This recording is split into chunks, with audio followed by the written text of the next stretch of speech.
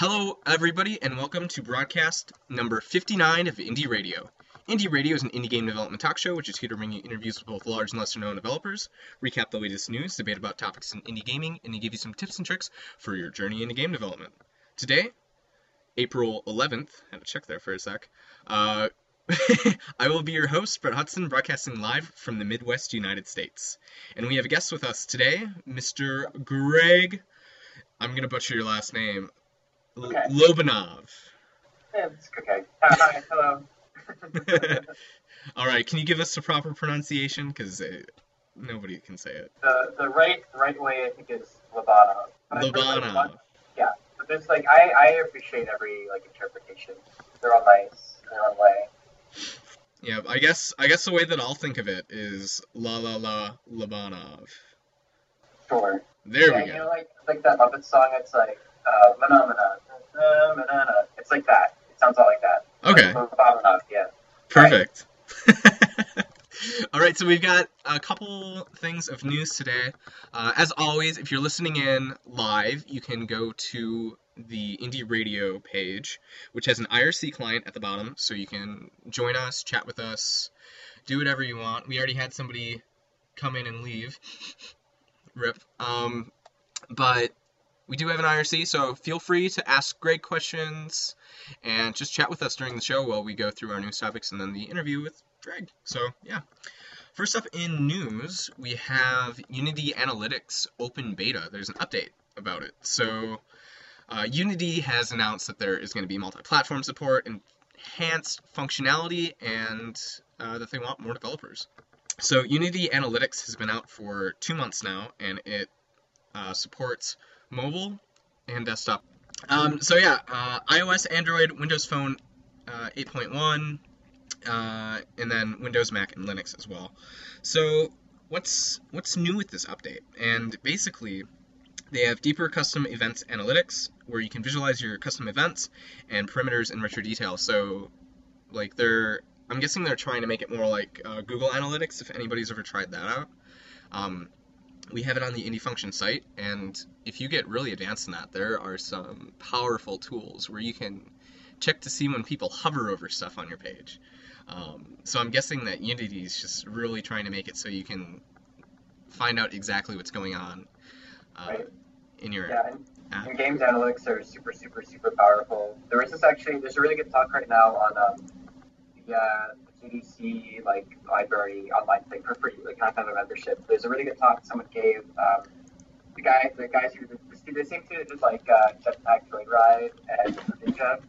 The guy from that, he did a talk on their use of analytics for the most recent project. It was really interesting and enlightening because they got so much information and how they use that, make decisions about how they work on the game and what they like and what they keep, what they don't keep, and all that stuff. It's pretty neat. Mm-hmm. So yeah, I recommend that. Yeah, if I had a GDC pass dealie for their website, I would definitely check that out. But no, it's you don't need a pass. Oh, you don't need a pass? Yeah, it's a free one. Oh, awesome. Yeah, maybe I can find the link or something. Yeah, for sure, that would be really awesome. Yeah, let me look it up real quick. Yeah, and even here, I never really cared much for analytics that in my games, but there's actually here in Philly, came to Sacred Prime. You met DJ from Sacred Prime. So they do a lot of analytics stuff. But they make really cool esoteric arty games. And what's cool is that because their games are so weird, they rely a lot on analytics data on how to tutorialize stuff basically. Because they try to do games that don't have any text, just let the player explore. Mm-hmm. I remember their first game was Auditorium. It was a very it's just super you're moving around gravity wells and throwing particles and colors and sound around. It's totally weird. And their first game was a flash game, and they used analytics to not only track player progression and time on stuff, but also they had heat maps for every level, so they could see where the player's mouse was going and how long they were doing stuff, and basically getting a really across millions of players, getting super high detail information on how the average person treats their levels, which is really useful for them because then they just change up the game to they made it easier basically for people to figure out, so that the average person totally just flows through it perfectly with no roadblocks, and that's kind of awesome. Yeah, that's really sweet. I'm trying to think of the app that I saw analytics on. I can't remember, but they basically tracked, like they had a couple different ways to perform an action. Mm-hmm. Um, and they like put out the stats of which people used more, and using that data, they were able to put more buttons next to it, so people would be more engaged and stuff. So yeah, analytics is absolutely cool. But like, I wish that somebody would put out a guide, so to say, on how they go about doing it. Like, where do they choose necessarily to put it, and what which methods are like most effective? Because somebody's just going into it for the first time could go way overboard or not do enough, and they could be losing or being filled with a bunch of data that they either need or don't need. So I don't know. Something that I thought of once. Yeah, no, totally legit. I threw the link for the talk in the Anderson chat. Fantastic. I'll Um, also put it in the show topics on the actual listening page, so people can check it out afterwards as well. Yeah, thanks for that. yeah, yeah. Right after like the talks came out, I spent like 2 days. I someday when it comes, I want to like put together a list. Like all the free talks are so good. Mm-hmm. So, yeah, like, I want to put together a list of just like all the good ones that I want people to check out. Cause yeah, good shit up there. Anyway, Yeah, I listened to the William Pugh talk on oh yeah, comedy and games, and that was fantastic. And he talked to the moon. Anyway, so let's jump to the next one. So for the rest of the news, there really wasn't too much that I could find that was interesting. There was a lot of stuff in my feed reader, but it all just looked like kind of informational articles, not really news. So uh, besides the Unity update, all that's really going on are game jams, but game jams are awesome. So let's talk about them.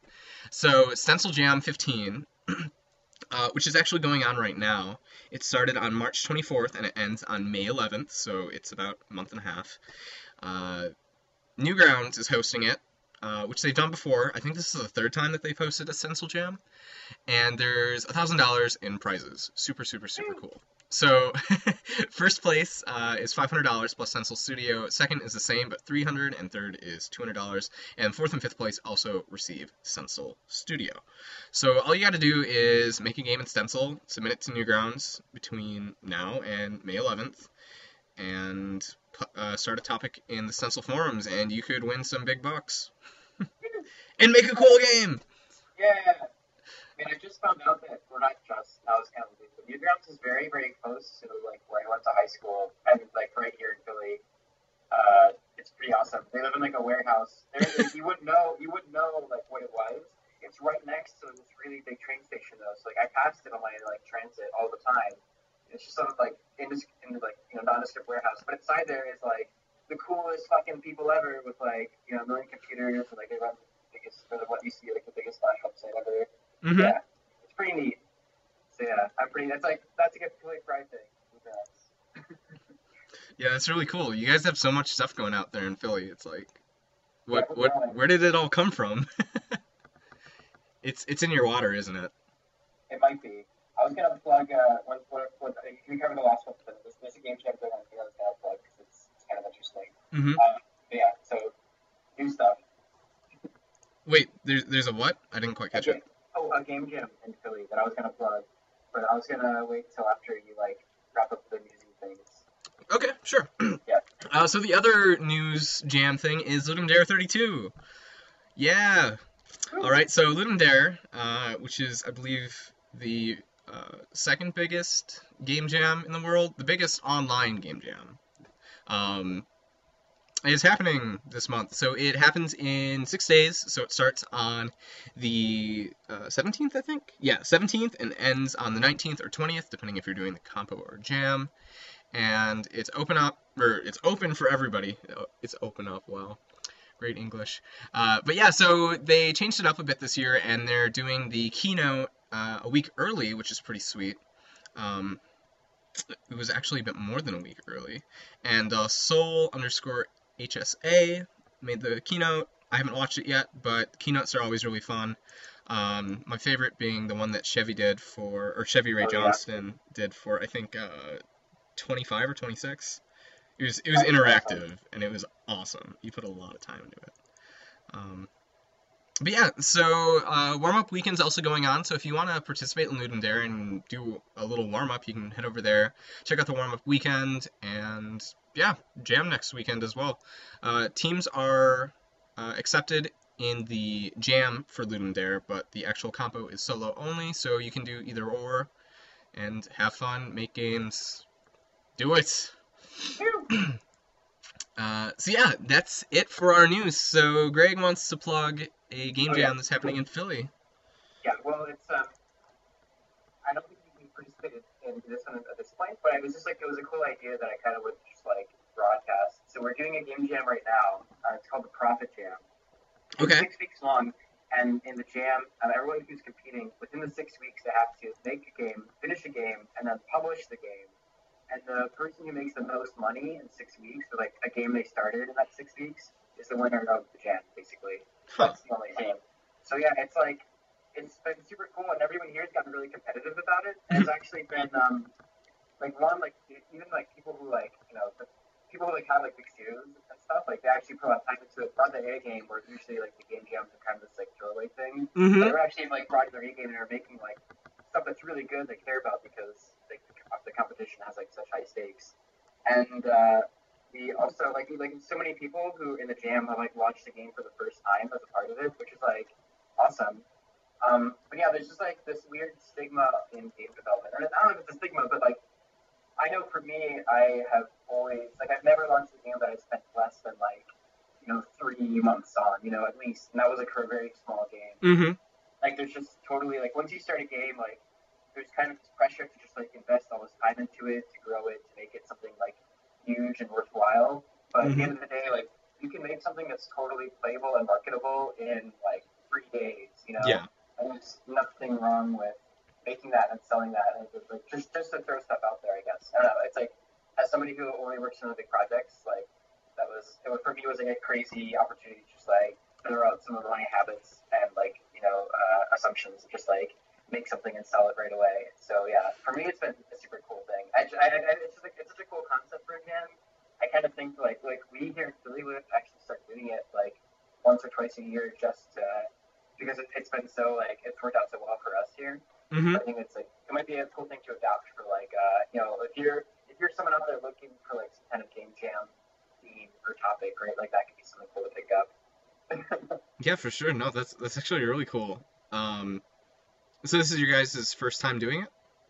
This particular jam, yeah. Although Philadelphia in general, like the game development scene here, we have a long history of like interesting game jams. In fact, I just found this out that apparently people from Philly were the originators of like the train jam, which then got kind of like picked up and co-opted by some developers from Chicago, and Yeah. like, they kind of grew it into this like the big deal that it is now. But the original idea kind of came from people who were in Philly actually.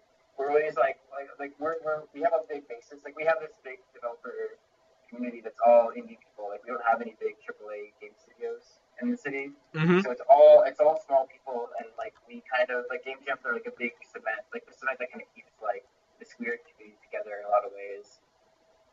So yeah, like this upcoming Thursday, we're doing an Iron Chef jam. You have they have exactly in only 3 hours. It starts like 6 p.m. to 9 p.m. And the way it works is when the jam starts, they reveal like some physical component which everyone has to make a game out of.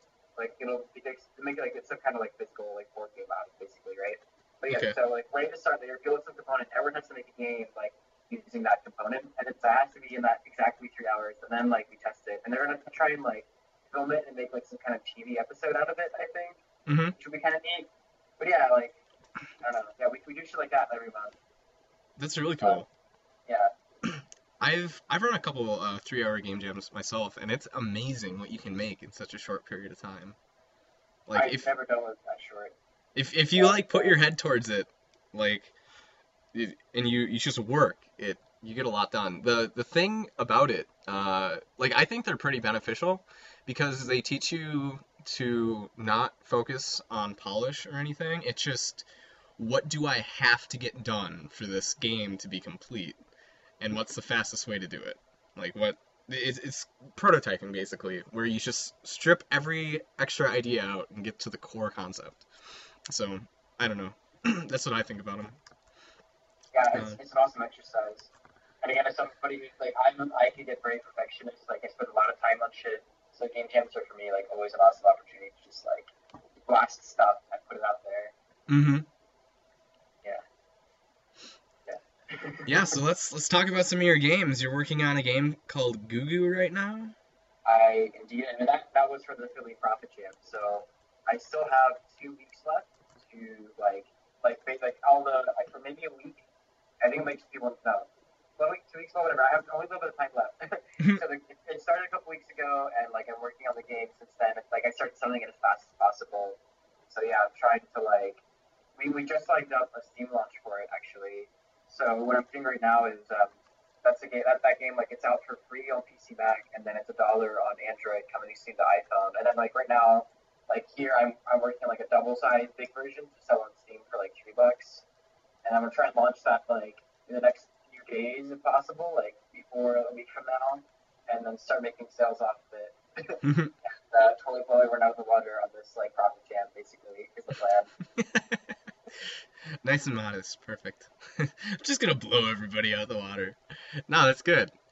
Yeah, yeah, I'm excited about it. It's like such a fun game to work on. I've been doing nothing but like procedural games and like high concept. This is like the first time I've run a game that has like level design in it. You know, like Hmm. just like sit down. Hey, Greg, you're cutting out pretty bad. Oh yeah, sorry. Someone like opened a door behind me. um, yeah, so it's my first time in a couple of years making a game that like actually has level design where I can like put shit together. Hmm. I forgot how much fun that is. Like that's kind of what got me started in the game. Just like that, like playing with Legos feeling of like I've got all this shit and I just want to put it together and make something. Yep. And that's so fun. And I just forgot about it. So getting back into it, like this game was meant to just be something that was easy to like fun to work on, and it ended up being just a really cool like I don't know for me like explosion of creativity where I just like tapped into this like way of thinking that I hadn't touched in a really long time. So that's been awesome. Yeah, for sure. I've always thought level design is one of the most fun parts of it because, like, you create this engine, and then as you're working on the game, you kind of discover more about it while you're creating the levels, and you're like, wait, what if I did that? And Yeah, then it works, and you're like, oh, and then I could do this, and it's just like yeah, becomes a snowball effect. yeah. You and the game were like starting to have a conversation, which is really cool, and in a very different way. I mean, we're making some procedural. You have I think even then, like the conversation between the game actually becomes a lot more rich in that way. Like you're learning a lot more because the game is sort of like putting stuff together that you just never would have thought of. Like that's kind of the fun part. Hmm. But when you're building a level, it's like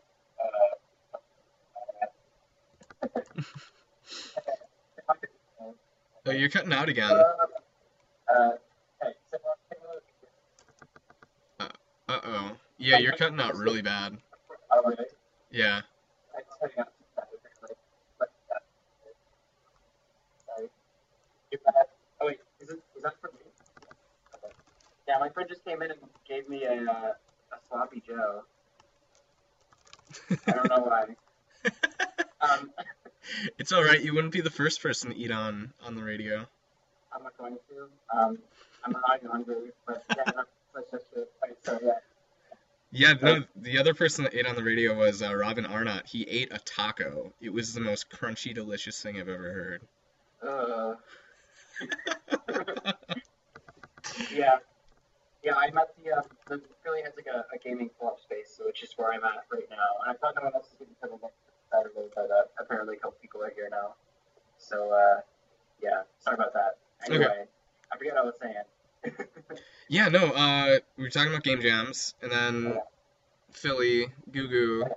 Goo. Man, that game is so fun to work on. It's fun to play. Nice. Yeah, I've just like I've been working on like a bunch of like really good polished shit. Like the stuff that I have up on right now is not even half of what. So like now for the Steam version, I gave the group on like a bunch of I gave him eyes, and like the eyes follow the mouse and stuff. And he like squints and he blinks, and he makes like little particles and shit when he lands on the ground, and he's got like a trail and shit, and it's great. It feels so good. Oh yeah, screen shake. That was a big thing. I had some screen shake. Screen shake.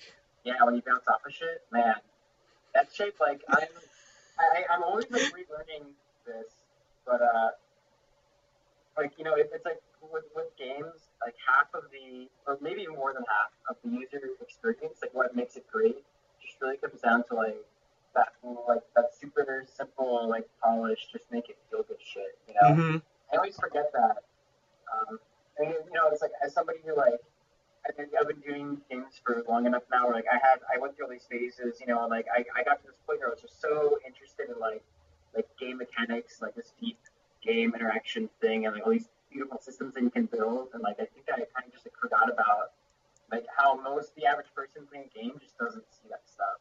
Mm-hmm. It's really cool to have that for people who like really dive deep into it. But for the average person, it's like 80% just does the screen shake when I bounce on this thing. If not, like it's just not as fun. Mm-hmm. Absolutely. I think Rami did a talk, or no, it was JW. JW did a talk a couple years back. Yeah, JW's all about that stuff. I think the talk was the art of screen shake. Mm-hmm. Yeah, actually, yeah. I just watched that one really recently, and it was pretty good. Mm-hmm. Yeah, he's like, oh yeah, it's just make there a lot of bullets and make the enemy life really short and screen shake and more screen shake. It's literally like the entire talk. Yeah. But Yep. he does it in a really good way, and the game that he made with it was really sweet. I think he released the source code for that. Maybe he didn't. Maybe it's just an exe. Pretty sure he did. He gave away the screen shake code. And there's like that, juice it or lose it. That's my favorite juice talk. That one's like shorter. Juice. You've seen that one, right? No. No, who's it by? It's the guy who did it's grapefruit. Or, fucking, wow, like I can't his name, but he's the guy who did fucking written capsule. Yeah, grapefruit. Yeah. Before he did Group Capsule. But it's like 15-minute. It's called Juice It or Lose It, and they give away the source code as well. And that one's awesome because it's so just like a breakout like clone, and then you just keep adding juice to it, and by the end of the talk, it's just this like totally baller video game. Yeah, it's great. I watched him do a Twitch stream on a breakout game before, where he kept splitting all of the asteroid, or no, it was asteroids. I'm sorry. I got the two mixed up for a second. He made some asteroid game, and he was like live coding it, and he's like, oh, no, I'm gonna do this, and he like created a dynamic asteroid splitter, so like you could split asteroids in any shape or whatever, and then like they would split apart, and there was physics, and they would become two separate entities, and I was like, how did you do that? That is nuts. Yeah, that's pretty baller. I tried doing something like that, and I got like 10 FPS in my game, so no. Yeah, no, talks are fun though. Like, you gave a talk, right, at GDC? As a matter of fact, I did. Yeah, I was in the Indie Soapbox this year, so. Right. Yeah, so for people who don't know, it's like the talk is an hour long, but it's 10 speakers, each person having 5 minutes to talk, and the topic was just like whatever you've been thinking about lately. Like that was it. So just like give a talk about whatever you're thinking about, which for me was about the bike trip I just been doing because I like rode my bike across the country, like from Philadelphia to San Francisco in time for GDC. So like, I like got off my bike and like walked in and was like, all right, now I'm gonna talk about it, I guess. It was a pretty good deal because it's like 5 minute talk and then about whatever I want. It didn't have to be about games, which mine barely was. And then I got like free coffee for the week and also access to everything. Oh, So, fantastic. That's the real reason you did it, right? Yeah, the free coffee. For sure. Can't beat free stuff. Nope. Can't. Really can't. So, yeah, that was pretty fun. I felt pretty important this year. Actually, I gave a talk the year before, too, at like the career pavilion. Just doing a postmortem for my games. So now I have like a legacy, and if I don't do a talk next year, I'll like have fallen short. Talk every year. Yeah, the rest of time. Good. I like talking. I really do. Like it's such a I don't know. It's cool being able to feeling like you have something worth sharing. I guess is pretty cool, right? Oh yeah, yeah, definitely. Like that's why we make games, right? Like you want to make something and give it to people and be like, check this out. This is what I do. It's yeah, well, I think that like it totally fulfills a different thing for me. Like I make games because I like the game and like making that stuff. But then, like talking about it, the process or like teaching people is like a different thing, which I also would love to do, but I don't have as much time for. Hmm. I've always thought about how cool it would be to like go and be like a professor, out of school or something. I'd love to teach, but I just Yeah. like don't have time because I'm so busy making stuff. Yeah, maybe someday. Yeah. Yeah, no. I mean, I like talking, obviously, and yeah, no, being teaching people stuff is really cool. I also run a video series on YouTube under Indie Function that does tutorials, and that's always a blast, especially when people like give you feedback back Mm-hmm. from your experience, like they relate to you or they're all happy because they learned something or whatever. Mm-hmm. Yeah, that's And awesome. yeah. Yeah, I feel like I kind of would actually someday like put together a bunch of game maker tutorials or something because I do like all my games, like CoinCrypt and this last one and the one and like whatever, like all like my cool looking games, they're all done in game maker and people always assume they're in Unity until I explain like I don't tell them that it's in game maker. I don't know, I just think I feel like I like doing a bunch of shit that nobody knows game maker can do. So I feel Hmm. like I could like it's an opportunity for me to just like show people or instruct people on like how to use it right or something, you Hmm. know? Because they're really some cool shit. Like one thing nobody does with Game Maker that I've seen that's really powerful is like it has vertice and polygon drawing tools. So you can like Really? so you can do like fall like 3D shapes and all kinds of like extrusions and camera shit and like whatever. I don't know. Like for my game perfection, like I had like you know what you might call it like dynamic meshes and stuff. Like you were talking about the asterisk thing. Oh yeah. I had that with perfection where it was like it was like all these like shapes and stuff that you could cut and like they split apart accurately and everything. Um, and like my game Coin Could have like this like fake 2D thing going on, but like everything was like distorting around the camera. Hmm. Yeah, that Yeah, was yeah. really cool. And I'm so done with the Game Maker like just like built in like vertice polygon tool things. Yeah, Like I I don't remember know. seeing. Oh, sorry. I don't know. Yeah, it's cool shit. Like, it's all you can do with it, and it's in some ways like there's some ways that GameMaker is more powerful than Unity for controlling the look of your game because with Unity, as far as I can tell, well, I get no, that's not necessarily true. Like I've been learning more about it, so there's some tools in Unity that like you can like build like dynamic meshes and stuff, but I still think that like Unity has so many assumptions about the way you want to render things and like um, just the way the 3D works and all that. Yep. Whereas in Game Maker, you have a lot more control over like changing the order of the pipeline, like one thing's better than another, Hmm. so that you can actually like do some shit with your game. You can do some shit that like would be otherwise impossible. Like Point Grip, the way the 3D in that game looked and worked is like utter nonsense. Like there's no way for like any like actual like game camera to solve like 3D meshes to make it look like what Point Grip looks like because it's just like all those like points are actually just like can't place with like super shitty math. So Yep. it can only exist that way because I like put down the points that exactly the way I did, and that's something that like no, I think Game Maker has like a slightly more unique power to access than some other game engines do. So, yeah, Absolutely. I love Game Maker. I What? love it. Yeah, yeah, oh yeah, for sure. I mean, I've used Unity and stuff, but Game Maker is for me like just like so powerful. It does everything I want it to do with any game. Hmm. So yeah, in conclusion, Game Maker, it's good. Game Maker. That's all you need to know. Yeah. So with CoinCrypt, um, like I had seen screenshots and I was like, okay, that's cool, whatever. But then once I played the game and I saw everything move, I was like, what?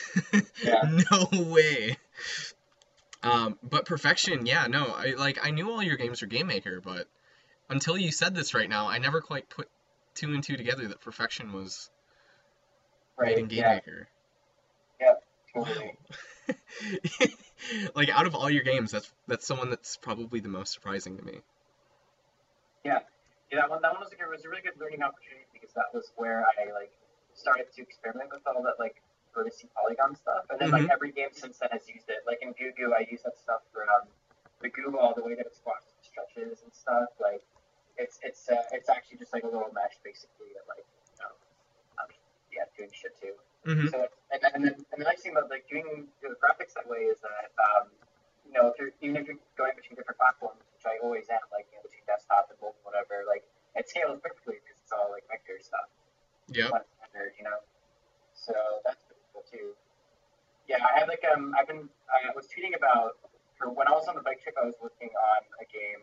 It was basically like a No Man's Sky style like procedural planet generation thing in Mm-hmm. 2D, and that was in Game Maker, and that was it was using like oh yeah, so that was a game where it had no art assets whatsoever. Everything, including like this, I had like an animated character and like all this terrain and trees and like, stuff that like swayed with like wind and whatever, and it was all done like procedurally placed like vertices and stuff.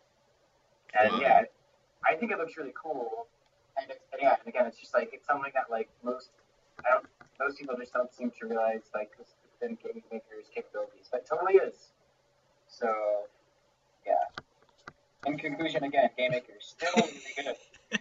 So do you use Game Maker Studio, or do you still have an old copy of Game Maker So 8 laying around? I have Game Maker like that. I use Game Maker Studio nowadays for all the new stuff because everything I make, like, I want to be able to put on the phones and do Yep. it easily. Yeah, basically. And I love like my favorite thing with any game design. I think is probably just like making games that have mouse controls or touch controls because I love that interface. It's so fun. Um, and it's very rare that I make a game that doesn't do that nowadays. So yeah, so yeah, and it's awesome because then you make a game that's awesome on a computer with a mouse, and then really and you can always like put it on phones as well. So yeah, it's fun. I love that kind of shit. It just feels so like it's the most natural feeling thing to me, because like it's just like you're I don't know, there's such an awesome one-to-one correlation. Like you're moving your hand, your finger, and like manipulation on the screen. Touch especially is just such like an awesome direct way to interact with like the little game universe. It feels so good. Yeah, I love that shit. As, as soon as Touch like was first announced as like a game thing, like whatever, like 10 years ago, or whatever, I was immediately so excited about it. It was always my dream to just like make shit with like Touch controls. Now Y- they're putting it on like Sony controllers, like Wii controllers and stuff. So yeah, Yeah, the first time that like I saw somebody play a touchscreen game, I was like, is that magic? And then I gotta play it, and it was like magic. I can't even remember what it was. But I just remember like using my fingers, and I was like, this feels so good and like polished, and wow. yeah, yeah, man. It still feels magic to me to this day. So Yeah, Tim Rogers, do you know Tim Rogers? He does like game analysis, critique stuff, and writing, and he's also a game designer. But hmm he wrote a pretty cool like article once about like game controls, and he talked about how this is interesting to me, like this anecdote about kids today, and about how like if you think about like the average person who's uninitiated into video games, a game that controls the touch screen is just so much more attractive and like natural and sensical than a game that has buttons because it's just like the buttons add this like interface that's outside the game that like or like this middleman between like your input and like the game screen. Yep. And like if you gave like any kid the choice between like the same game but like with a controller versus with touch controls, like they pretty much always pick touch controls because yeah, it's just like you want to be able to like you don't want to like push a stick that moves the guy on the screen. You want to like touch that guy on the screen, like hmm it's yeah. That's so interesting because like growing up as like I grew up on a my PlayStation 1 and PlayStation 2, so like I guess I'm more tuned to that because like Yeah, if exactly. Yeah, and yeah. once you're trained up for it, right? And then nowadays people are making like controllers for phones and stuff, or like like the on-screen button thing, and like I mean there's some games that can only really work with that, but hmm it's such a like you miss out on so much. I don't know. I think people like yeah, there's so much to gain from like games that are like just touch hmm stuff. Yeah. Yeah, I it's not quite the same, but I I got Oblatus a little while back, Connor Oh Ullman's yeah. latest game. And that game, I absolutely love the mouse controls, but I hate the keyboard controls. And then I also Oh, love how movement works with the controller, but aiming with the controller sucks. So right. I'm like torn between the two. Yeah, Albus is awesome. Shout out to Connor. Hmm. I met like the guys who did the music for Albus, or they know they did sound stuff. The Hyperduck sound guys. You heard of them? They're like from Ireland, and they're so fucking cool. They I mean, I didn't even know that there were game people in Ireland. They are, and they do like awesome game soundtracks. They did soundtrack for like Itchy way back in the day for Game Maker. That was like their breakout thing. And Hmm. they were on like Dunstan Legion's Tale and stuff. I don't know. Yeah, they're fucking cool. And the music's good, and their sounds are good. They're like my favorite Wind Waker remix ever. Hmm. Uh, which I got to tell them. I have that shit like in my car on CD. And it was so cool, like, getting like, oh yeah, I have like your music like in my car, I blast it on like my fucking windows. And, yeah, video games, sure, cool. Oh man, that would be so cool. Um, so speaking of music, um, I really like the sound effects in uh, Goo Goo. Like Oh, thanks. it's like bleh. Yeah, yeah. And then when you die, is that the death noise or is that the Yeah, jump it's noise? like or something. Yeah. Uh-huh. No, it's my friend Reckless. He's never done like games before, but I got him. Like we're working together at this one. He's like totally killing it. I think. Cause yeah, the sounds are super fucking cute. It's all. I think he did it all with his mouth, and it's like it brings out this like really cool. I don't know feeling for the game. It's all very like handmade or something. I Yeah. don't know. Yeah, uh, when you find a secret, oops, I just spoiled it. It's like, so, and right. it gets me every time. Yeah. Oh, and then for the Steam one, he made he sent me these ones. So like when you find the secret now, there's like a crowd of people that are like woo, like yeah, and then like if you die, there's a bunch of people going like oh, and it's yeah, it totally yeah, it feels really good. So yeah, I have like a long history of working with people who like haven't been in games before. Actually, like anyway, with CoinCrypt, like the musician for that game had never done games before. Actually, I think every game I've ever done, I don't think I've ever worked with somebody who worked on a game before, except for in CoinCrypt, the guy who did the art, like he had done like some games before. Hmm. Basically, yeah. Yeah. I really like working with new people because they always, it feels really good because they bring this energy to it and like this creativity to it that I really like, I guess. So yeah, it's been super fun working with them. Hmm. Yeah, I've been trying to get some of my friends that don't think that they have anything to bring to games to do a game jam with me, but they won't budge because like the one is totally art oriented and she draws all the time, and then the other one plays music all the time, and I'm like, you guys should just come over and let's make a game. Oh, Right, yeah. we don't do any of that. We don't have a laptop. It doesn't matter. Yeah, yeah, yeah. So that's the thing, right? Like so many times, like I've worked with somebody who, like, yeah, it's cool to be able to bring them in because it's so hard to get like a chance to work on stuff, like an opportunity like that. Hmm. So yeah, just be able to like find people who are talented who like just aren't a part of the industry who like I know like could totally like make a splash. It's really I feel really it feels cool being able to like find those people and then bring them in and like give them something to work on. Like, Hmm. that's I love that stuff. And yeah, and like Goo Goo sounds great. I think so. Win-win. Win-win. Perfect. Yeah. So yeah, you've been making games for a long time. Like I've known about you since I started making games back in 2008. Right. Yeah. Well, yeah. So I've been like I came in here like about a decade ago now. I've been doing basically just that since then. It's it's pretty cool now. Like I mean I don't feel like the only people who know like my early stuff are people who are like deep in the game maker community or following like really small indie games like back in like 2007 2008 whatever. Yeah. Like that old stuff. But it is cool because every once in a while like I'll get an email from somebody who's like oh like Assassin's Blue was like my favorite game when I was like 10 and now I make video games and like it was totally you who inspired me. And that's I get that email like maybe maybe once or twice a year, and it's like always like makes my day.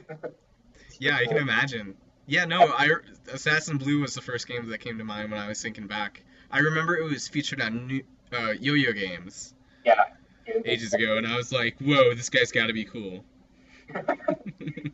I wasn't wrong, so. oh yeah, no, you were absolutely right. That's about the coolest. There you go, guys. Interview's over. We just found out the secret. You just got to be the coolest person in the world. Mm-hmm. Make games. Easy. Yeah. Mm. So yeah, what would you say has been your most fun game project, other than your latest? Because everybody always says their latest is the most fun. Fun to work on. Yeah, fun to work on, fun to make, fun to fun. I think Coin Trip was like. I mean, I'm just going one game back farther, but I know. I mean, Coin Trip was like nowadays like this is like the biggest thing, right? Games that are procedural and stuff. So Coin Trip was like a procedural roguelike card game thing. Mm-hmm. So there's been a lot of discussion out there about like just how fun it is to work in a game like that, and I'm totally gonna parrot that because man, it's great. Like making a game that's procedural, which Quick was so fun because yeah, you can get into this conversation with the game where you have some ideas about like how you want things to go, and you kind of like throw all those rules into a box, and then like just new shit comes out, and it has the potential to surprise even you as a developer, which Coin like always was doing. Um, just because in that game, like you collect these coins and stuff. It's like a strategy game where you're like throwing coins at dudes, and like the different coins have different powers, like cards in a card game, like collectible card game kind of thing. Yep. And yeah, like because like the way the game would just throw out mixes of stuff, like I just always be finding like crazy weird combinations, and like sometimes it really breaks the game, but that was like half the fun too. There's so much shit in that game that there's like combos that are so broken. Like you get this thing with this class and use that item. Like game is just like cheese. Like it's nothing. Um, but like that's cool. Like I actually left a lot of that shit in because I think like thinking of the game deeply enough and like understanding all the mechanics to find those points of intersection where like, the game just explodes.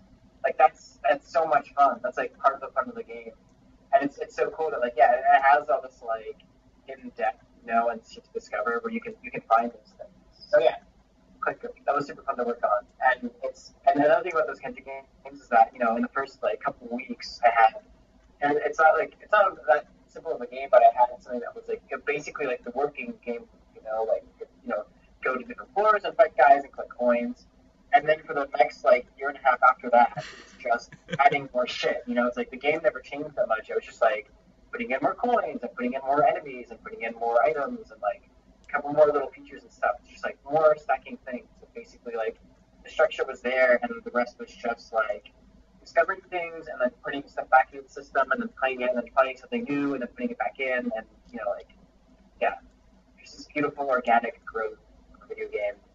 Yeah, procedural stuff. It's so fun to work on, and I genuinely think that it's like it's probably the future kind of thing. Like games are as reflections of like the systemic nature of the universe. Like I think games are only really like communicating about the universe the way that games can do when they're procedural, when they're like taking all these pieces and systems, like making new information out of it. Like that's that to me is inherent in like what is beautiful about games and unique about games other than anything else. So yeah, like any procedural stuff, like and it's just where games are meant to go, I guess.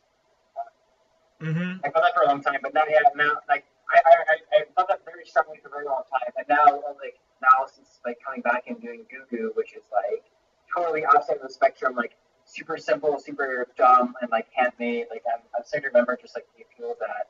I think I need to do things like that every once in a while, just like recharge my creative energy, like put something together with my hands, just to like remember how that feels. But then I really want to keep exploring like procedural spaces and making things that are like really big and systemic and universal and beautiful. With that, if I can, because man, those games they're so cool, so cool.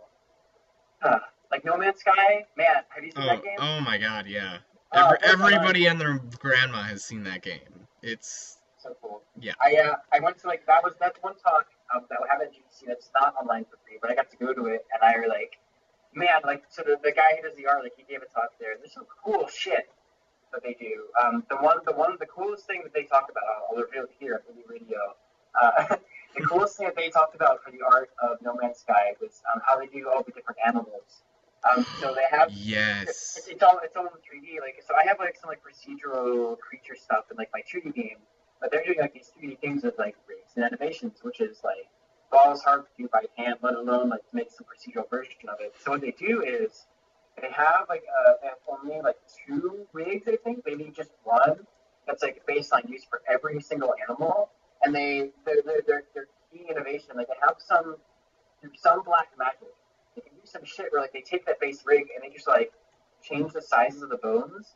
So it's like it looks like it's like the skeleton of a dog, but they just like if you make the neck really long and the neck's really long, it's like now it's a giraffe. If you make like the neck really short and like the front legs really long and the back legs really short, you have some fucked up abomination. But hey, it's a new animal. And then just by changing like the skin and like bedazzling it with like horns and feathers or ears or like whatever, like just like some random palette of pieces, like you get some really really interesting looking different things. And yeah, it's just like it's one base rig with like one or a couple set of animations. Like it just very like depending on the weight of the animal, they'll do like a heavier walk or like the softer walk. But like the animations are hand done, and then they just like look different because they're put through like a different rig with different sized bones, and it just works out. Wow. And it looks awesome. Like the effects are stuff evident. Like you've seen the trailers. Like oh yeah. it totally works, and it's so awesome. Wow, so, yeah, that is so cool. Super inspiring to me. Yeah. Did they? Sorry. Okay, go on. What? Oh, I was gonna ask. Did they like show you them modifying it in real time or anything like that? I forget if they showed like him like dragging it exactly, but he showed us they were showing us like a control list in the back end. They have this thing where like that wasn't just for the talk. I've seen it elsewhere, like interviews somewhere. If you look really hard, you can definitely find it. But like it looks they've got just like this it looks sort of like the interface and have the game or whatever, and then like they have like a little library. And, they just like they load in parts, they can hit a button that just like generates like variations on that thing. So like they put in an animal and hit a button, and it's just like 100 of an animal in like slightly different shapes and sizes and colors, and like it's like that shit's just for them to take a button. And it's so cool. It's so cool. The game is so neat. And I sat through that talk and like soaked up everything, and then I like sat in the same room like after the talk was over and just like listened to everybody who like came up to him afterward and asked him stuff, because I just want to hear I want to learn everything. I want to learn everything about that fucking game. And then like got to the point where like the last person left and it was just me and the guy, and he's just like do you like want something? And I realized I've just been like staring at him for like 15 minutes, like watching him talk to people, and like like oh yeah, sorry, I was just watching you talk. Sorry. I really like this game, okay? I really like this game. Yeah. I'm your biggest fan. Basically. Basically is how that went. Yeah.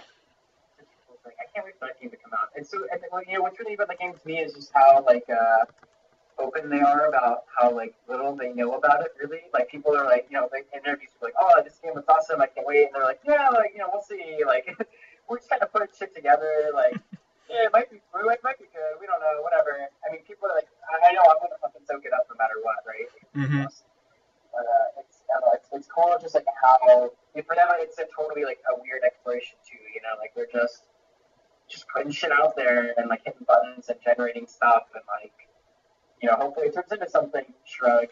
That's cool. Mm-hmm. Yeah, No Man's Sky is going to be fantastic when it comes out. We should get those guys on when the game's released. If they aren't like constantly booked.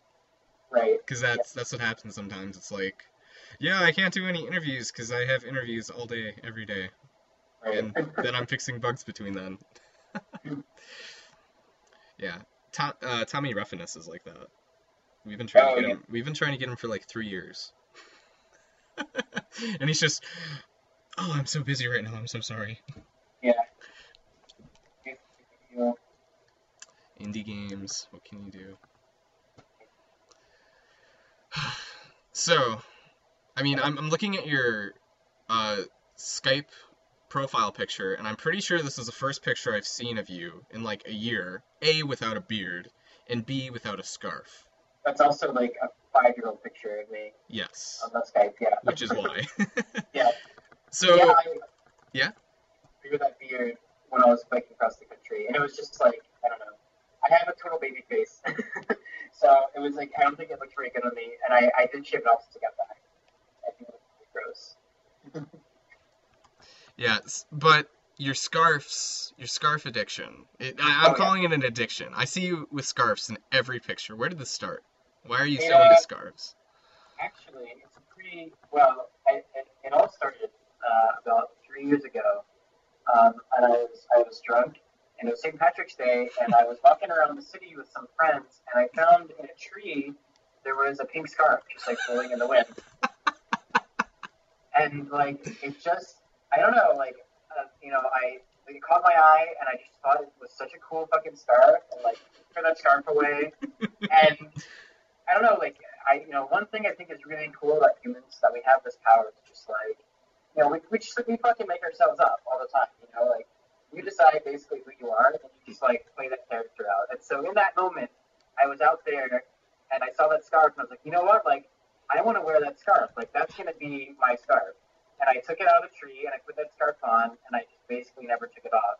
And that's been like my Destiny Magic tree scarf ever since then. And then like oh man, and then like exactly 1 year after that, on like it wasn't exactly St. Patrick's Day, but like some like St. Patrick's related drinking holiday, I was out again, and I found another pink scarf in a bush, like a different part of the city, but yeah, like a different shade of pink. But it was yeah, it's just every year someone throws away a pink scarf, and it just ends up in my hands. Did, So it wasn't really something like I mean, there's this give and take where like there was some point where like I made a choice obviously to take up like this mantle, but at the same time like I'm pretty sure the universe was just offering it to me, like it was there for me to take. It was like, hey, like I think that you are going to be a scarf guy now. Like here's some scarves, like just out of nature, like take them and make them yours. So I did. Yeah, it's just yeah. And scarves are cool nowadays. If I'm not wearing one, my neck feels kind of cold. Actually, I'm just so used to like having them around. yeah. Yeah, no, I like every time I see you with the scarf, I'm like, why don't I wear scarves? Uh, so the other day I was on Google looking up to see if it's scarfs with an FS or VES, and both are valid spellings, and it Oh, drives me nuts no, because you no. can't do that. English, what are you doing? Yeah, I'm definitely a BBS kind of guy personally, but maybe I could say that I'm the authority on that. Somebody who like or something. Like that's so cool actually. I never like I don't it kind of grew on me like I was never a scarf guy, but I think it was like after I did nothing but wear scarves for like 2 years, it finally caught on. Like oh yeah, Greg, like he's the scarf guy. I am the scarf guy, but I have to do it for a very long time to build up the credibility to be like the scarf guy. And now that I am the scarf guy, it's BS. You should make a scarf with CoinCrypt coins all over it Shit, that would be awesome, and actually. sell them. And oh my God, I'd buy one. Oh, I'd buy sure. two. Yeah.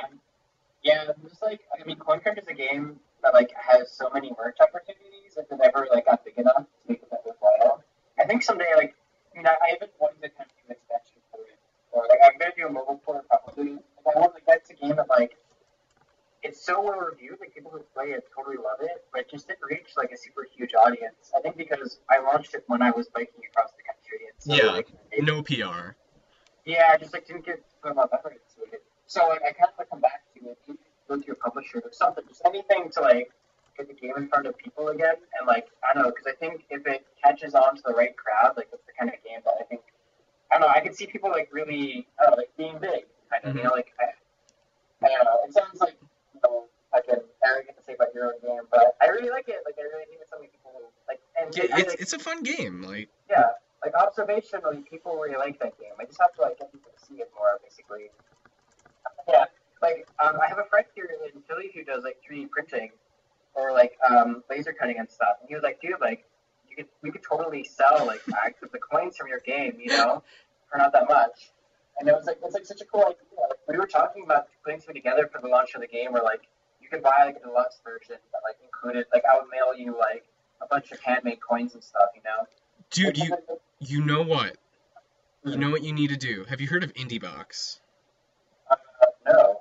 Wait, Okay, yeah, actually, what? Yeah, don't they do like the like physical copies of games? yes. Like it's just all meshed together. They create some of the coolest box sets, and they don't always like they actually have a box in the Humble Bundle right now, which isn't part of their normal thing. You can only get it through Humble Bundle.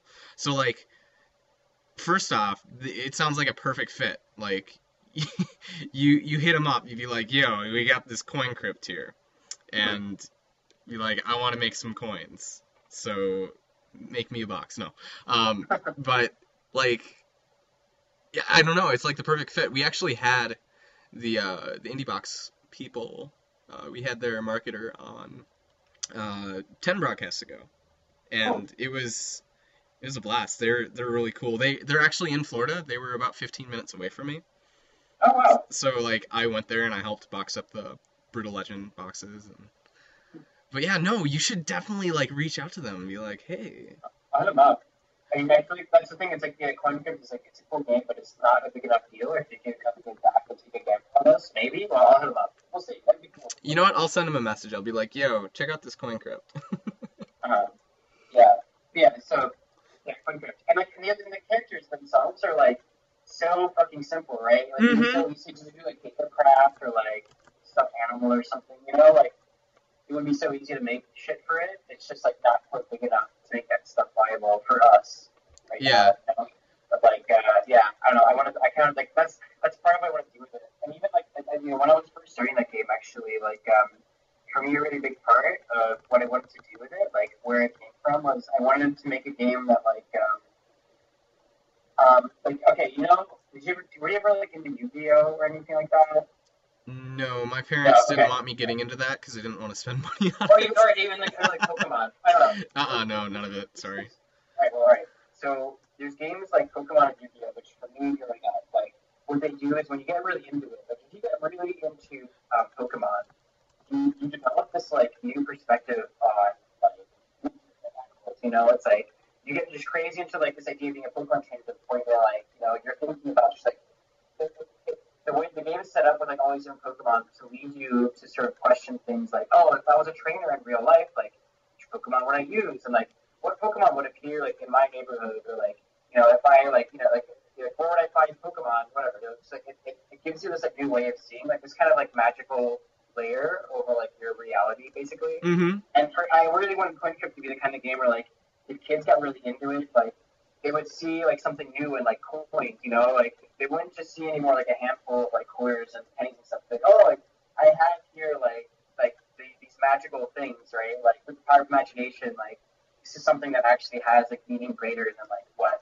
it seems to be, you know. I Mm-hmm. don't know. I want to do something like that. So yeah, I don't know. There's something mixed in there with just like it's like about like giving magic to these like simple things, and then like if I could make like you know like toys or merch out of it and stuff, you know, just like something to like something you can hold that just like carries like some of that like magic in it, you know.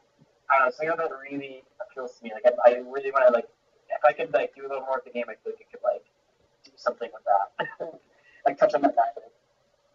Yeah, That's no, really fun. if it caught on like Minecraft or something with kids, like I could see kids just like throwing coins at each other all the time. Like Um, little plastic coins. Probably not Minecraft level, but yeah, you know, like there's something there's an element of play there that can go outside of like Hmm. you know, Yeah, I yeah, guess I don't necessarily mean like blow up like Minecraft, sell a billion copies, but like the whole like every single kid is into Minecraft and like passionately into Minecraft. it's so weird. Like my little sister got crazy. Well, I mean, everyone you know, like got crazy into Minecraft with his kids, and it's weird to think about how like I go to like the mall and I see like Minecraft shit, you know, like at a toy store. Yes. And it's like, man, this game started as like just some dude in his fucking basement throwing stuff together like I do, you know. Yeah. The evidence is that like you know he just sold a billion copies to wear his little pants now or whatever, you know. Hmm. But yeah, like it's I guess it's just like really cool and like heartening or like encouraging. So we should see that because it's like, oh yeah, that guy came from where I am now, but like look at where he is now, like what how big he is, and how big that thing is. That's cool. Yeah, it's like it's both kind of cool and then kind of weird because it's like you are kind of the same, or you are the same that he used to be. And then there's also that element of like any indie dev is only like only has one or two connections between Notch and them. Like Yeah, if you know Rami Ismail, you're one connection away. right, right. And it's like, Yeah, so what? yeah, yeah. Everybody is only like like some like breakout moment away from becoming that. That's cool.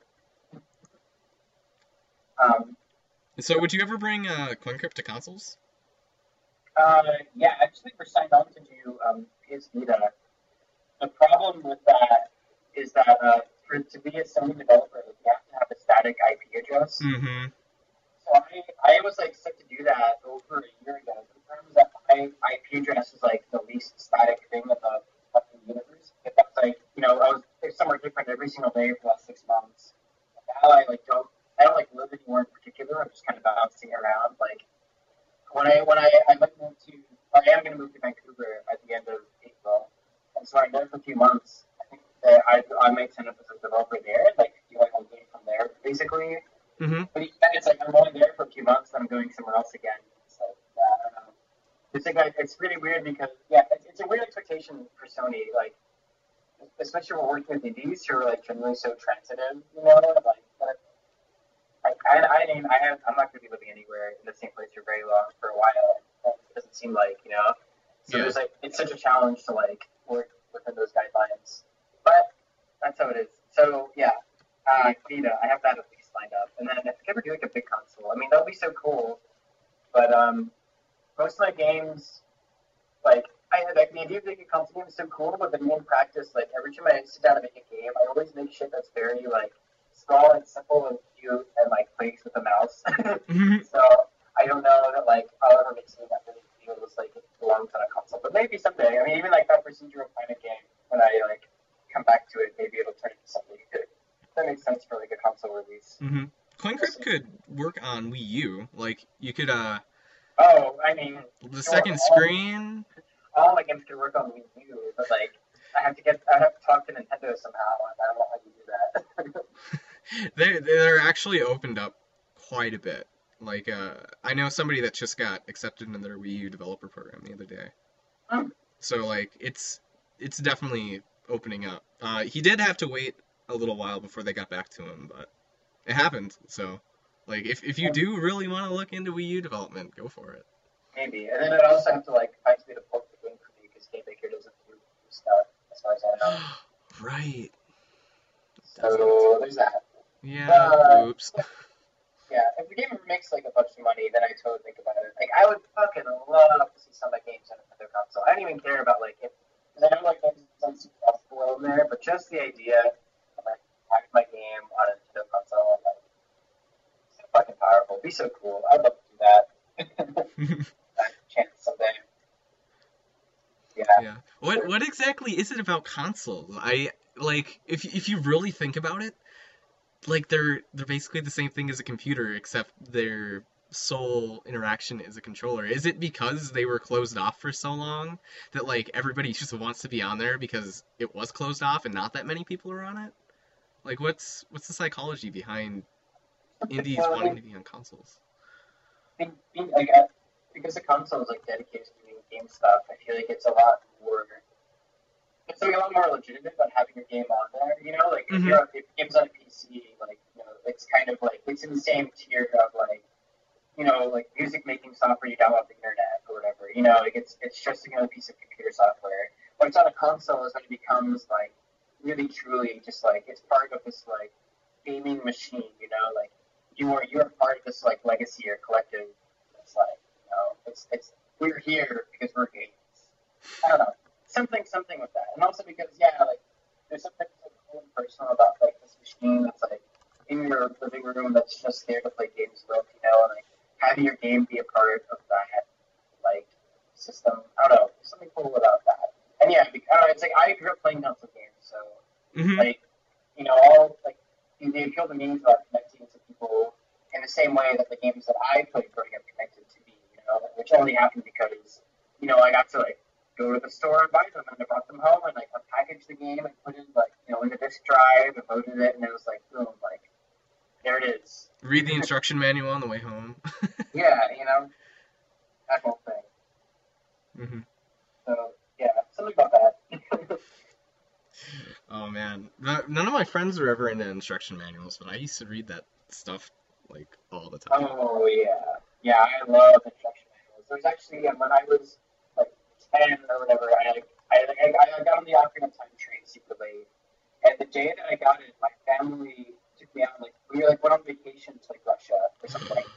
So like I couldn't play the fucking game, but what I did was I got the instruction book with me. So the entire like 2 weeks I spent in Russia, I was just reading the Ocarina of Time instruction book, like over and over again, looking at all the drawings and just like fantasizing about how cool my adventure was going to be, And I finally got back and like got off the plane and fucking sat down and turned on the game and started playing. And I was so fucking hyped for it. And yeah, like I don't know, I did.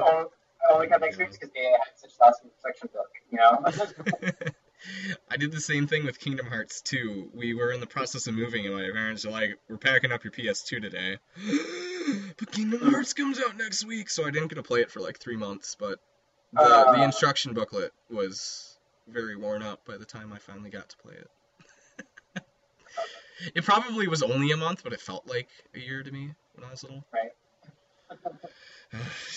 But yeah, no, that's really cool that like instruction manuals have that special thing. And like, have you looked at an instruction manual in the last couple of years? The last ones I've seen have been kind of sad. Yeah, they're so thin and like boring. Yeah. I think I opened up one that was like 6 pages. I was like, what?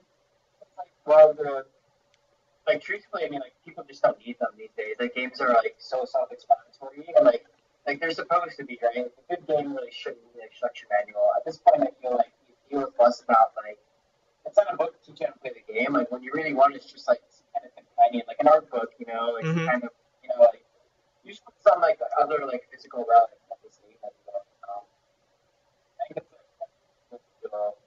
which, like, it's, like, those, like, mini boss guys kind of do, which is super cool. Mm-hmm. I think about like Skyward Sword, Zelda game. Like when they came out, they had to like pre-order a CD bonus thing. Yeah, I think it was so fucking baller. And it kind of fulfills the same purpose, right? It was like this like bonus thing. I still listen to that music to this day, and it's like so cool. But yeah, like it's yeah, it's weird to me. I very recently here in like we were hosting this big event, and we don't have seating here for like 20 people, but we had 80 people signed up to come in for this like community workshop. And so like the night before, like everyone was like the guys who own the space here, they were scrambling. So they didn't have furniture for those people, so they went out, they bought a bunch of fucking 2x4s, and we stayed up all night building tables for this event. So yeah, we like literally pulled an all-nighter table jam, and we like built like 10 tables out of 2x4s, which is awesome. But it got me thinking about how weird it is these days, like where those like all the work I do moment to moment, like it's all like fake digital, like not real stuff, like Mm-hmm. I'm just making like colors on a computer screen, and it's like it's so cool, it's so powerful, but then you're always missing out on like that awesome physical aspect of things, Mm-hmm. like building a table for me was such like a cool, enriching like experience, I guess. Like it's just like it was just so cool like to put something together with my hands. And yeah, now I think about how cool and how cool it is just to have like some like physical relic right to go with your games. Like that's like that special magic that like these things carry that we can play with. You can hold in your hands and feel. Mm-hmm. Yeah. Yeah, I've always wanted to create some sort of hardware for games. I know there are quite a few people that create like custom controllers, and there's a game that was in Train Jam where you like put your hand over this Arduino device, and like depending on how high your hand is, like it registers differently, and then you have to like get the pitch just right that's coming out of it with your hand in proximity. And there's there's like this cord wrapped around a water bottle in it. So it just looks absolutely weird. You're like, what is that? It looks like garbage. But like it works and it's really cool. And I think that there's a lot to be explored there, and that's what the alt games thing is. Alt control games, yeah, Yeah, that's what yeah. they're trying to do. The showcase of it GDC, there was this one called like Butts the Good Pugs or whatever. Did you know that one? Yes. So awesome. Yeah, I know. I love that game. And people who don't know, it's this game where like you're playing as like a pug and like a dog park, and like a big part of something you're like I actually don't even know like what like the win condition or whatever for the game is, like what you're trying to do. I just know like as a pug you can like sniff the other pug's butts, and you do it by like rubbing your face like on this like pug flush, like in real life, like you mash your face into it, and it just like that's like the spell button for the game. It's like so embarrassing looking and hilarious. I was there, like I was at the game and I was too embarrassed to actually play it. Like I didn't want to rub my face in the bug butt. I would have smashed my face into that thing and probably broken the controller. Yeah, And then isn't movement with a like isn't there a soccer ball or something in there? yeah. It's like a little like a track ball thing that you just roll around. Yeah, it's so cool. Yeah, who worked on that again? I'll go on. I forget. I don't know what's the team. I just know like Video. He's like this pixel artist Hmm. from South America, and yeah, he did the art for it. That's all I know. Yeah. He's pretty cool though. His art's awesome. Yeah, He's he working did on he did the art for Towerfall, right? no, Or no, that's no, that's it's not Jordan Video. Mora, I'm sorry. Yeah, that's Pedro. mini boss. Mini Boss, yeah. I mean, I think they're They close. they live together. That's what it is, yeah. Yeah, yeah. He's actually like Video's working on this other game called Rivals of Aether, um, which is like really cool looking. It's this guy Dan Farnese who came from Philly, and he like worked at Microsoft for a while. Now he's making this like Smash Brothers like game where you play as these like animal creatures, and it's like making it basically to be like the Melee sequel that never was. You know, like it's back to like the roots of just like super fast gravity, super fast hits, and like high level Smash competitive gameplay. Like he's trying to like make it about that. Hmm. But so far, it's like it's so awesome looking, and the video like totally like he's totally killing it on the art side. It looks awesome too. Hmm. I've seen a lot of his pixel art, and it's like, that's pixel art. Yeah, yeah. Like, if you could put GIFs in a picture frame, I would buy it. Yeah. Oh man, there's barely on topic, but there's like this really awesome on fan game where there's like a girl Melissa something did this like Earthbound painting that's like all on pixels, Hmm. and it's like it's this shot of like Ness like looking over like from his house, looking over the hills, and like this like crash on the meteor, and it's like done this like totally gorgeous, rich like pixel art thing, and it's like so fucking gorgeous. It's like my favorite piece of art I own, like it's in my room, and it's so awesome. I totally love that shit. That's like my favorite piece of pixel art. I love Earthbound too. I mean, Earthbound's like my favorite game of all time. So yeah, I don't know. Pixel art, it's good. I'm not right. It's so easy actually to do. Like when I was seeing all my first games, like pixel art was like the go-to because it's so easy to do. Like to do like baseline stuff. But nowadays, like I've seen people who are like doing such cool stuff with it. It's yeah, it's cool. Yeah, no, pixel art is very hit or miss, I think. It totally is. Now, like I've been ever since like Phantasmagoria, which was like 3 years ago now for me. Like Really? I've made I a point of every suppose. game I do. I always do. I never do pixel art anymore. I always try to do something that does anything other than pixels. Like and it actually like it pushes me to do like really interesting weird stuff. You know, like that's how Minecraft kind of ended up looking the way it does. Whatever, you know. Hmm. Like pixels is easy to default to, but you just spend a little more time thinking about it. Like you can always find something that's like even cooler, you know. So yeah, I've been pushing myself to do that, and I get I think a lot more out of like a lot more like work out of like the art of my games. It's I do this thing with my art where like you know like in high school where there's two kinds of successful students in high school. There's the students who are really like who they study a lot. You know, they get A's in every test. They're like super good at everything. They do all the homeworks. You know, they get like the perfect scores. Yep. Then there's like the students who work just as hard, but I'm like not doing any work. Like they put all their effort into like skipping everything and bullshitting through everything and like not doing research thing on the last minute, like pulling stuff together and taking it and like they get by just as well, basically. Mm-hmm. That's basically what I'm doing. That's where my growth is with my art. Like instead of actually being good at art, all my time and focus goes into like how to make it look like I'm good at art, but I'm actually being good at art. So it's all just like really simple, cheap, like rendering effects and like graphical styles and stuff. Like anything that I can kind of like with my limited skills kind of put together and then like iterate on and build on.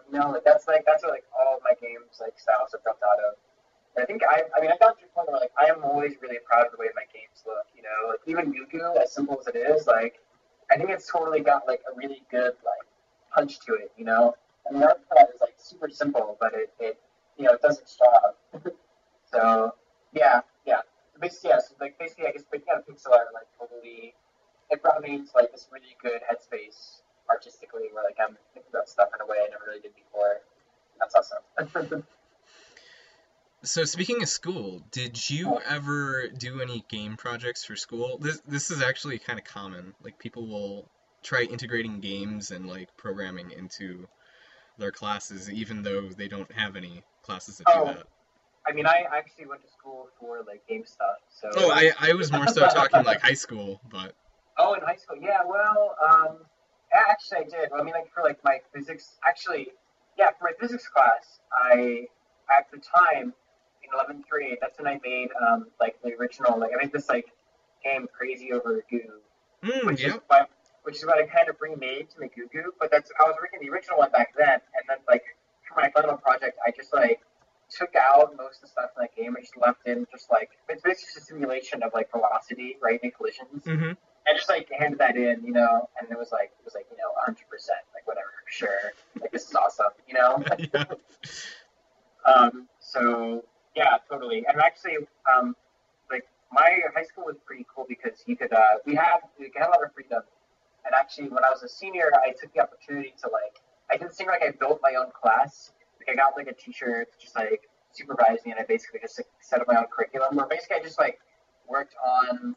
I remember like I was doing like Assassin Blue or something or Doubloon or whatever. Like I was just working on games basically for like an hour every day, and it counted as like a school credit. Like I got like a computer science credit or something for that. Oh, that is so So cool. yeah, it was like pretty awesome. So yeah, those were like the big things I did back then with games. But I mean, for the most part, like even when I was in school for games, like most of the game stuff I do was like always just like totally like on top of everything. You know, like I was just like I was like by day being a student, and then by night like being this like killer game designer guy, who just like make up built on Game of Pirates or whatever. That was like the double life I would lead. And now I'm like out of school, so I just do the cool shit. I'm just a superhero now, and that's awesome. The superhero with the scarf. Right, with a scarf. It works, man. It's totally part of the look. And now I guess now I'm also like the the indie guy who like bikes and stuff, which I'm into. I'll totally do that. So yeah, I'm just like the biking scarf indie guy. And scarves and bikes are a really good pair because the scarf can like blow in the wind while you're on the bike. And When I was there's art right there. Yeah, oh totally. When I was like on the bike trip, like I would very often try to set up my scarf in such a way that it would like blow in the wind as I was riding to try and like cultivate that like effect, you know? And it totally works like 30% of the time. And when it did, man, I bet I looked really cool to like nobody in the middle of the desert. Well, that's who you gotta impress. All the cacti Right? out there. The cactus. Yeah. They don't have scarves. You know what? I think I've seen a cactus with a scarf before. Really? Yeah. Fuck that cactus. That's my thing. I don't know if it was like a cartoony cactus with a scarf or a real cactus with a scarf. I'm gonna Google that. We're doing this. Cactus with a scarf. Let me know if you find anything. No, I'm only finding cactus scarves. Oh But hey, well. yeah, no, Well, there's nothing. an opportunity there for you to like break in. Hey, actually, I've got this like free idea that I'm sharing around because I'm waiting for somebody to implement this. Okay, so smell-o-vision. Like everyone knows that it's coming, but no one's done this yet, and I'm like totally waiting for the day when like we have like smell artists who can like cultivate a smell. Smell artists. Man, it's gonna be a Oh whole man, artistic medium, man. Because it you could like is. tell a story through smells, right? I mean, like I don't know, it's an untapped sense. So, just free idea, smell-o-vision, and you're gonna make like a whole new artistic medium and blow the world up. And then Whatever. video games will finally become normal, and then smell-o-vision will be the new thing that'll get hated on by Everybody, everybody. yeah, Oh, it's the work of the devil. right, yeah. Which speaking of, like, I remember there's this thing I was gonna say like 30 minutes ago that I forgot, and I remember, and I'm just gonna throw it out there. Do it. Just like, I don't know, like there's this thing where like counterculture. Well, I guess this always happens, but like the counterculture is always like constantly becoming like the mainstream, and there's like this. I don't know. It's interesting how like yeah, gaming like it used to be this counterculture thing, and now it's like this very mainstream thing. Everybody's into it, you know. The same way that like alternative music used to be, it was introduced as like pop or like sorry, this like punk thing, and now it's like literally the most generic music genre. I don't know, like there's like always this movement of like stuff that is like on the fringe becoming the mainstream. And so yeah, like once television comes in, it's so going to be the punk thing, then that's going to become the mainstream. And someday you'll all like you'll think I'm weird now. You would think I'm weird now, but then you'll all realize down the road how like you're all always moving towards a smell art world. Dude, I want to be a smell artist. Absolutely, who doesn't? I, like like would the first thing come out have like 8 different like smell tuners, and then yeah, you like combine them in different ways and in different like patterns like a song to create different experiences? Like, yeah, oh, spicy. Oh, sweet. Mmm. yeah. I mean, you could actually. Right now, I'm not really thinking about this. I mean, like, what's the key factor is it's not because like perfume is already kind of a smell art, right? Like, but a perfume is like a perfume is to a photograph as like what I'm envisioning would be to like a film, basically. You know, like you like string together like smells over time, I guess, and then you're like crafting this like smell based experience. I think what it would do is like you could do like, I mean you could do whatever smell can do, right? But like some things that are possible with smells, you can go to like different places or something, right? Like you can Mm-hmm. be like, out on the beach and then you're like in the jungle and then you're like underwater or I don't know. Whatever. There's something there. Maybe. Greg, if you're smelling the water, you're doing it wrong. Right. Or I mean I guess like probably smells are probably some really abstract thing. Or maybe like once we like get like the mechanics of smell down, you would find there's like maybe there's some smell that's really nostalgic for everybody, you know? Like everybody remembers like the smell of like fresh baked cookies on a summer afternoon or something, Mm. you know? Like Yeah. like something we start to find this like common ground. People start to make like smell we have to have a word for this thing, like sense man, sense experiences. People start doing these like sense experiences, which are like, about certain things, and it's like, oh, everyone always makes games about like fresh baked cookies, but no one ever makes games about like the garbage heap behind my house, and like I gotta speak to my unique smell experience and like communicate that to the world. There we go. Yeah. So I think the reason why maybe nobody's done it is that it sounds like there's so much science behind it. I mean, like there really is. Like what mechanics of smell like would be able to create these experiences that you would want? Like you would have to have such a good understanding of how smell works, and like We there's a have lot pretty of good, stuff behind it. yeah, we have a pretty good idea, don't we? I mean, it's basically the same thing that drives taste. We have a pretty good methods for like sculpting like what people taste. I guess there's some range, right? But like, I mean, taste is limited because you only want to put in your mouth things that are like edible, basically, right? Mm-hmm. Well, the smell you can like work with like a much broader range of things, even like offensive smells, because they're not as harmful to you as like putting garbage in your mouth, basically. Mm-hmm. You know? Because that'll So stay in your mouth for a while right. So and kill you. right. Yeah, I mean, obviously, I know nothing about the subject, but I think there's probably enough grounding out there. Maybe with like a little more science. Maybe in like 10 years the world will catch up with where I am, and we'll finally have smell technology the way that I envision it. Because the key thing is just being able to like create smells from scratch that like mimic, like being able to like think of a smell and then like produce that smell, like, through whatever the technology is. Like that's gonna be a key change, right? You see, it'll be a peripheral on the Oculus Rift that just goes over your nose. Right, yeah. Yeah, and like maybe like super fucking simple and like no one will use it, but then like once the technology gets rich enough, like, there's gonna be so much ground to explore there. Just you wait. That actually wouldn't be a bad idea, like a peripheral for the Oculus. Because if you've got the headset on, why not just add a nose? But obviously that's a bit different of a concept, because that's just adding smells onto an experience rather than creating an experience from smells. Right. Yeah, the same way, that's like putting a cutscene in the game, it's like, yeah, give me some film in my video game, I guess, but like, where can I experience just a video game with no film, or just a smell with no video game, Mm-hmm. Yeah. Give me Screen Shake with no screen.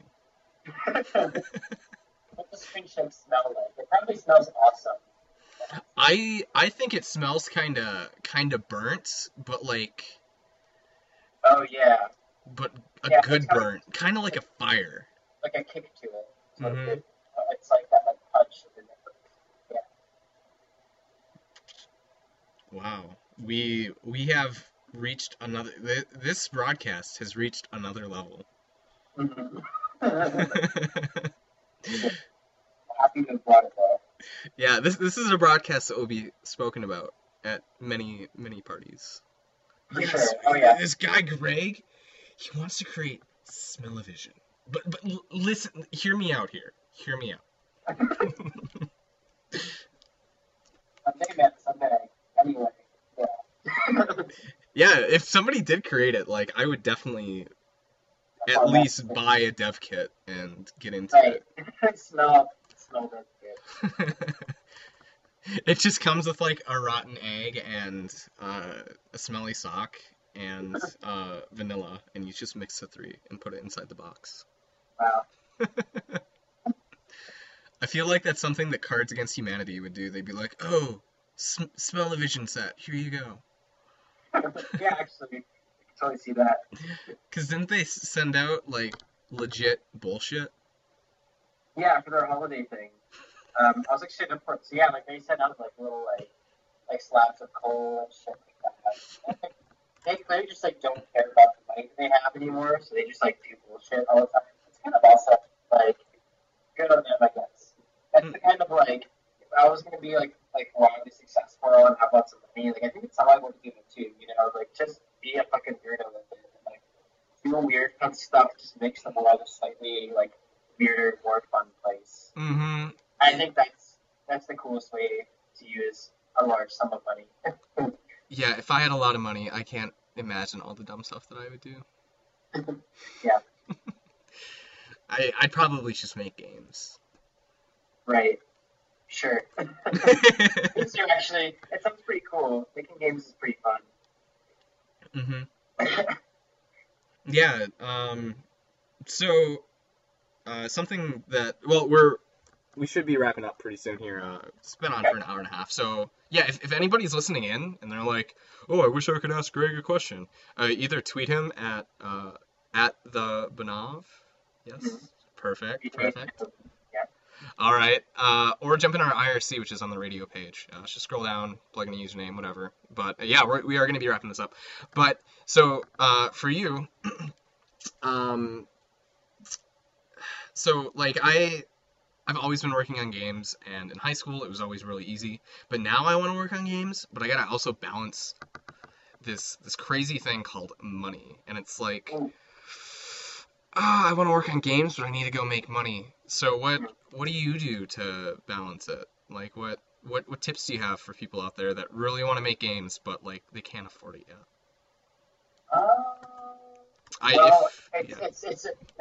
It's a really hard place for me to speak from because I have been lucky enough to when I was in college I started to make like profit off my games, and now I am actually living off like money made off of them.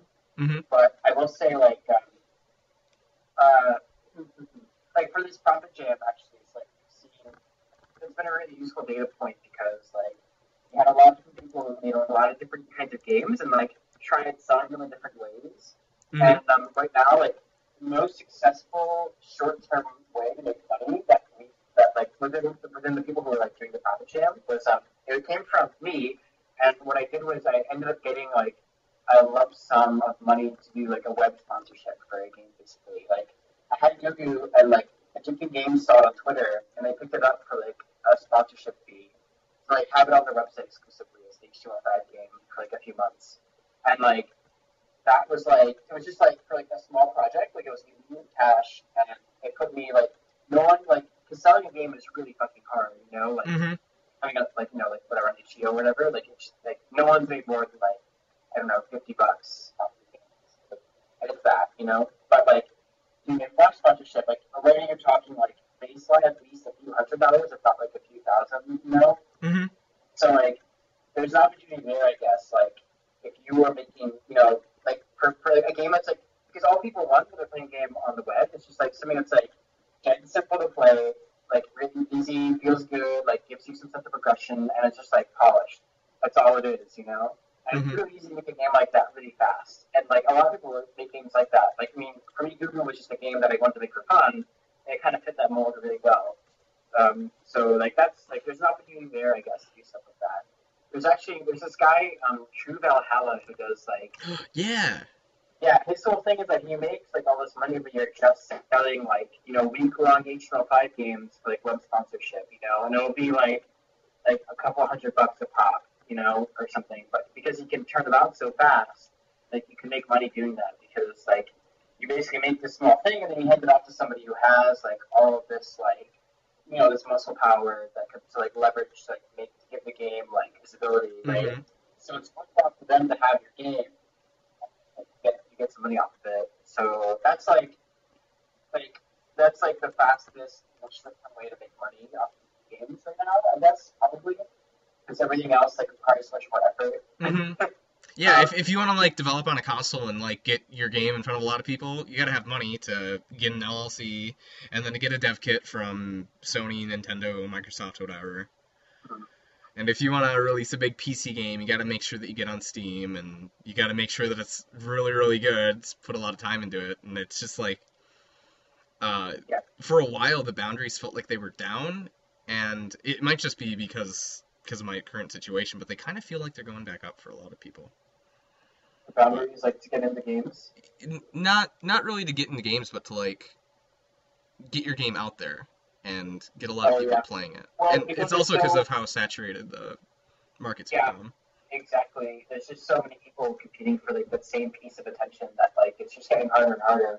But there's more and more people playing games too, So Mm-hmm. I mean, like there's when you really think about it, like so like the entire like genre of indie games, like it really only appeals like such a small slice of the entire game playing population, which is itself like such a small slice of the entire human population. So there's like so many untapped demographics to try and like either game to or to like promote through, or to try and like to bring in. So like indie games, I guess like there's a lot of people who are exploring like new spaces with it to try and bring in new people, but there's always like new ground to cover there. I was also gonna say like if you're somebody who's like trying to do games and doing a job at the same time and you find it challenging, there's actually like Greg Lobanov did a really good like blog post once, which rang really true, I think, for a lot of people about like that work-life balance where you're doing games and you're doing a job and like you think that your long-term goal is to like you're doing this job just to make money for now, then you quit so that you can do games full time. But for a lot of people, it's actually much easier to work on games as a side thing to like somebody making a job because like when you like having a job gives structure to your life Mm-hmm. and like when you're a lot of people who, like when they quit their job like they even if they have a game project it just feels so aimless like without that structure it's so much harder to make progress on things Yep. and like once it takes a lot of wholehearted effort and like mindset of just like sitting down and working on stuff every day and like having something else to balance out the game making like even me right now like I've been thinking pretty seriously about like picking up like some job like bike delivery or like coffee barista or something. Bike delivery. And like, you know what I think? Like anything to just like give me something different to do that's not games because it's so healthy and worthwhile. Just like have something else that you can do, even if it's mindless. To just like put your head in a different space every once in a while to give yourself time to just like like regenerate and think about stuff so that you can like you have periods where you're thinking and brainstorming and then periods you're sitting down and working. Like you need both. Mm-hmm. And when you don't have a job, like building that structure into your life is actually harder. So I guess the idea being like, if you're someone who just wants to make video games, like, there's no reason why it can't coexist with another job. And in fact, like for a lot of people, it shouldn't exist in any other way. Like it's healthy to have something else to do besides the games, I guess. Mm-hmm. Is Yeah, what that I would makes say. sense. Yeah. Fantastic. So yeah. All right, so I think we're all good. There were no more questions in the IRC. Did you get any tweets? Maybe. Some bicycle-centered Twitter favorited a tweet I made like 2 years ago. Nice. But other than that, no, nothing. Shout out to Bike Guys. Village Cycle Center. There you go. Yep. Go follow them or something. Sure. Yeah. Okay. All right. Well, thanks so much for coming on. If you want to stick around for a minute or two after the show, that would be fantastic. And yeah, thanks for everybody that listened in. Okay. All right, I gotta find the credits now. I lost them. Skype. All right.